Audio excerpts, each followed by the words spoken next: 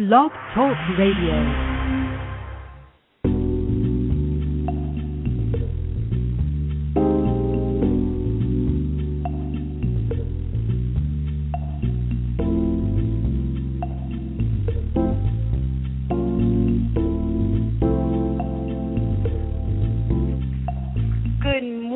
And welcome to today.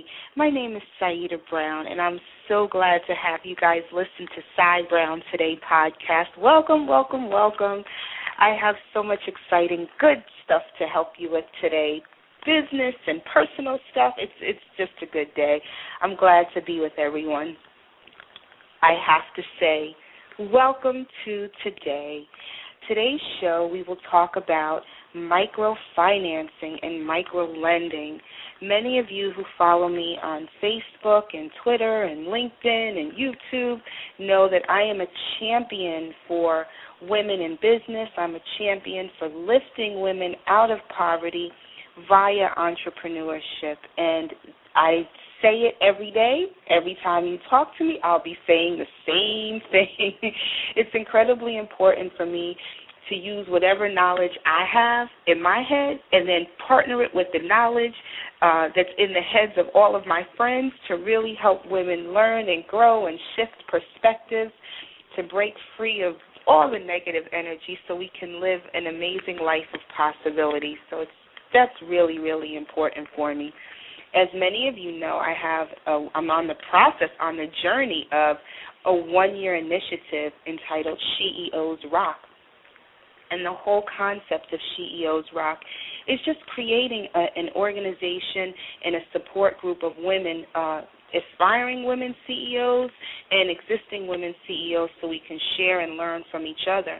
And during this one-year initiative, it's my prayer and desire that we get particular funding where we can have our own micro-lending program. Statistics have shown that most businesses can start, particularly women-owned businesses, for as little as $500 to $2,500. Just think of what you could do if someone said, here's $500 for your business, or here's $1,000. Many times that's all we really need. But because of so many other factors, women are just systematically shut out of so many things: lack of relationships, lack of education. We spend time with our children and our families, and maybe you're not on a very aggressive career track. There's just a host of different issues. But I will share just the desire for us to have a micro-lending program coupled with the availability of so many micro-lending programs that are out there. I just thought it was important for me to share the information that I found through my own research, as well as information that I found online about micro-lending. So I will share just a couple of things with you. Most of the information that I get or I use, I cross-reference, check, and double-check. So I don't find something in one place and then, just start spewing information. If it's coming from me, I've checked and double-checked. But even just a basic search for microfinancing or micro-lending, this is what you will find. And this information is actually coming from BBC News. So, and I actually did do some cross-referencing on it. And before I get started with that article, I just want to give a big shout-out. Hi, Miss Forrest. Thank you for joining us. You're in the chat room. Big shout-out. Hi. You found me online. Oh, let me share this really quickly before we get started. I did send out an email that I have created a new group on Facebook. It is entitled Cy Browne and Friends. So just put Cy Browne and Friends or Cy Browne in your search box in Facebook, and you'll find the group. It says community. And also when you type in Cy, you'll also find the link to my public page, which I despise fan page. I consider all of you my friends and women in the community. I just don't get high off of the term fan page at all, but my public page. So please feel free to like that. I will like you back. And you can definitely join our email list. You can log on to the website. You can log on to cybrowne.com, and all the information for CEOs Rock and Welcome to Impact, everything's on one place, So I wanted to get that out of the way and jump right into what this whole microfinancing and microlending is all about. And then I want to share a really good, feel-good story about a woman who has actually used microlending and microfinancing. The terms are interchangeable for the most part to help her business. And this that I'm going to share with you now comes from the BBC, and to those, the British Broadcasting Corporation. And for those who are in the chat room, I am posting the link right now so you can click it, and you'll be able to see exactly what I'm sharing. This shares just to kind of the start of what microfinancing is. The award of the Nobel Peace Prize to a Bangladeshi economist, Professor Muhammad Yunus, has focused the attention of the world on the microcredit scheme he pioneered. So what are microcredits? They are very small loans, typically less than $100, which is 54 pounds, made to the rural poor in developing countries who normally do not qualify for traditional banking credit. This is often the way they can establish a business and lift themselves out of poverty. Okay, ladies, we are onto something here.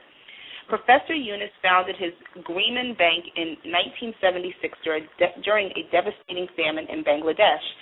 Today it has 6.6 million borrowers, of whom 97% are women. The focus on female borrowers in a society where women are frequently forced to take responsibility for their entire family is one of the characteristics that caught the Nobel Committee's attention. Browne, which means village, is an idea that spread to more than 40 countries, including Sri Lanka, where women's banks were already a familiar concept. I'm not going to read the whole thing because I put the link in the chat room, but I will share with you some key points of the story. As we move along, Browne transactions take place at the village level, usually in a local hall or temple. Typically, a Browne borrower will use a loan to buy tools and equipment to set up on their own. As the microcredit idea has grown, and the organization has extended into foundations dedicated to fisheries and irrigation. By avoiding both employers and unscrupulous local money lenders, the loans aim to break the cycle of exploitation that frequently condemns rural villagers who live in poverty. So basically the gist is just saying how this man who is a professor saw the opportunity and saw the need for lifting this particular community, Bangladeshi people, out of poverty. And for them, it's as little as $100. It's as little as $100. So when you think about what we can possibly do, especially with women-owned businesses, focusing on service, many of us provide services as opposed to products or restaurants or manufacturing. $100 can help just to get us started with business cards, a basic website, and money for gas to get around to your first networking events. So micro-lending and microfinancing and microloans, particularly for women, particularly even for women of color, is going to be more widely accepted as we progress, particularly, wow, I'm tongue-tied today, through urban communities. And as this economy continues to not do as well as people think it is, right now there's such a disparity between the haves and the have-nots. And the majority sit in the have-nots, hence what's happening in Wisconsin right now.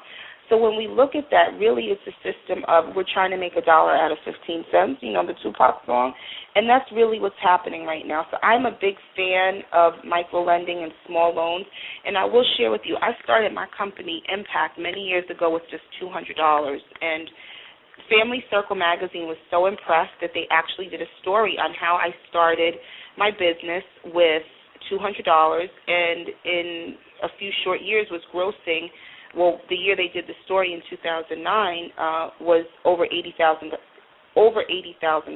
It was $87,000 to be exact. So it can be done. It can definitely be done, and it's definitely doable.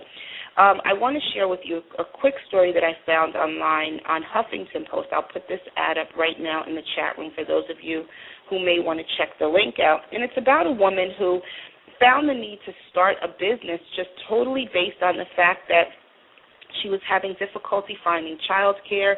She was an immigrant. And when I saw the story, it just resonated because that's the whole spirit in which CEOs Rock is really founded. Just, you know, I was so frustrated that our elected officials were had to actually come together to make a vote to pass unemployment benefits last November. Just give us the few $100 a week and let's keep it moving. But you know what? With all of us becoming the CEOs of our life, our business, and our careers, one day we're going to look back and laugh at the money that we thought we needed to sustain our families and just say, you know what, we're fine anyway. So anyway, let me just share this quick story that I found on Huffington Post, and it really touched my heart. The topic, and I'm going to post it on our blog and on my public page today. Rosalva immigrated to the U.S. 20 years ago, struggled to get by as a babysitter, house cleaner, and community service worker all while raising children. In 2002, and it's a couple of different stories, Valerie lost her husband to gun violence in Hayward, leaving her as a young single mother to take care of her 2 children. And Lupe was a single mom working full-time at a low-skilled job while coping with her son's diagnosis of neurofibromatosis. None of these women are in the stereotypical picture of a microfinance recipient. They're not from a developing world, which is what we just heard about the professor in Bangladesh, and they don't have a baby strapped to their back while walking 10 miles to a well. They're from one of the most prosperous places on earth, the Bay Area. And the story just goes on to talk about kiva.org, and I'll put that in the chat room right now, www.kiva.org. They specialize in microfinancing and microlending and microloans. And with so much emphasis being placed on poverty in emerging economies, there's a lot that we can learn right here in the United States. So I share that link with you, and I also share with you that this is saying that studies find that American women are just as likely as women in poorer countries to place their family needs over their own. And that's something that we all do anyway. A lot of times we find that we have to take care of our family first, parents, aunties, uncles, and then we kind of fall somewhere in the back. And, you know, we can't do that. If we really are serious about lifting our families out of poverty and getting our families to a place of prosperity, then it's really important that we understand what's necessary. And sometimes that means putting ourselves first. And as a woman who is married with 2 kids, it's not easy. And you kind of almost feel guilty, right? You may feel kind of guilty that you should be doing something for your family, but the reality is you need to do something for yourself first. So I wanted to come before you this morning and share some really good links, give you something to think about today, give you a couple of resources that you can marinate on just to help you think about microfinancing, alternative financing methods, and really see how it can possibly help your business grow. Thank you all for listening, and always remember that we shall pass through this world but once. Any good, therefore, that we can do or any kindness that we can show to any human being, let us do it now. Let us not defer or neglect it, for we shall not pass this way again. I'll see you soon.